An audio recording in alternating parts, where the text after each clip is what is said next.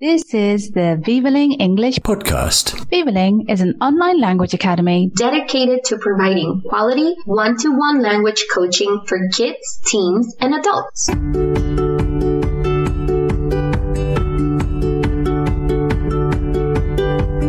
Welcome to the Vivaling English Podcast.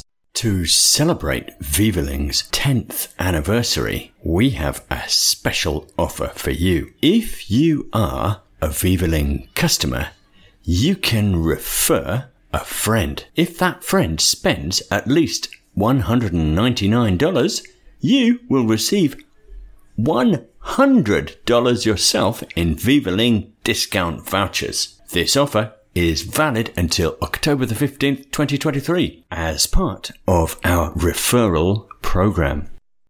Last week, we had a very interesting conversation with Coach Carrie about rugby, a sport which she had never seen and knew nothing about. It was quite a challenge for me to explain the sport to her. Well, today we're going to check in with Carrie and find out if she has had a chance to see any rugby. Hi, Carrie. How are you today? Have you seen any rugby matches since last week's podcast? I have. I watched the France and New Zealand match. What an exciting game, right? I mean, I saw penalties, tries scored, and points kicked from really far out.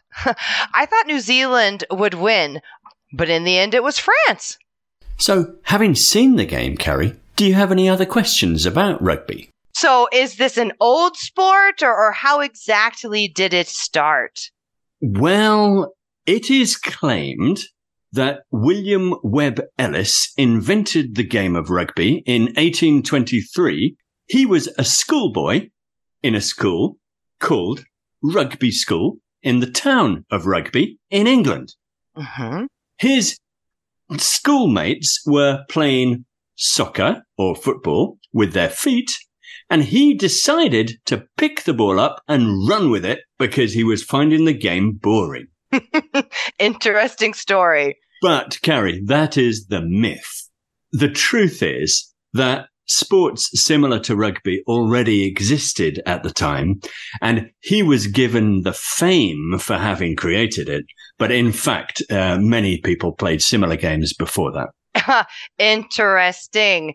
But, you know, it's quite a contact sport, and the players play this without any protection. Why is it so popular?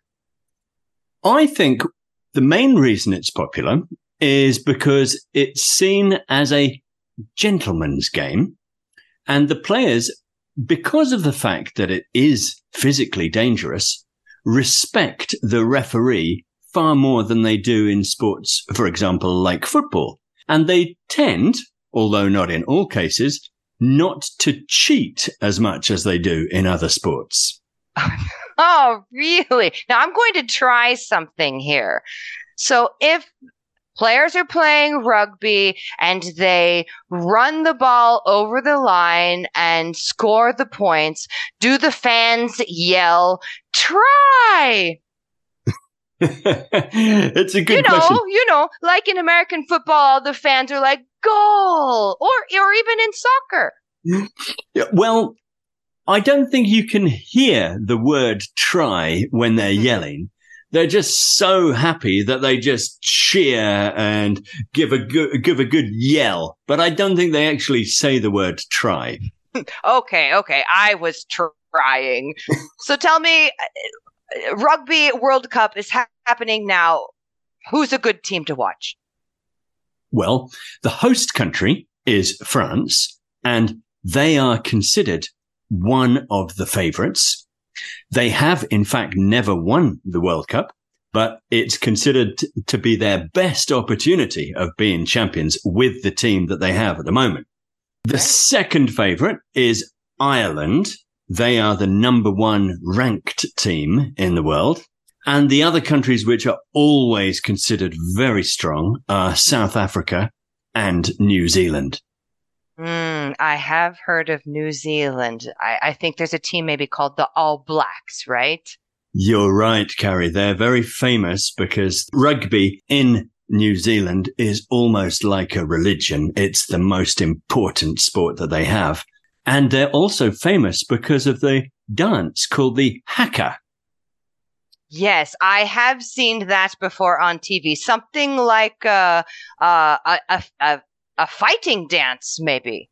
Well, in New Zealand, the Maori people, who were the original inhabitants of New Zealand, had a number of different dances that they did at certain occasions. And the war dance that they have is called the haka.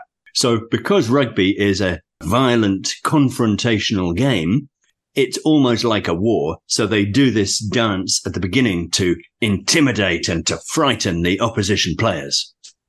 It's a super cool tradition. Are you telling me that I can't watch the Americans in this Rugby World Cup this year? I'm terribly sorry, Carrie, but the United States didn't qualify for the World Cup this year. But for you as an American, I think you'll have to support either Argentina or Chile or Uruguay, who are the only teams from the American continent. Okay, fair enough. Poor Carrie was a little bit disappointed that she can't watch the United States in the Rugby World Cup. But as for you, why don't you go to the Buzzsprout website where this podcast is hosted and check out the transcript every week? We're now adding comprehension exercises and highlighting key vocabulary from the podcasts so that you can get even more from listening to the Vivaling English podcast. Thank you for listening to the Vivaling English podcast. For further information, go to our website, www.vivaling.com, or follow us on Facebook or Instagram. And don't forget to subscribe to this podcast.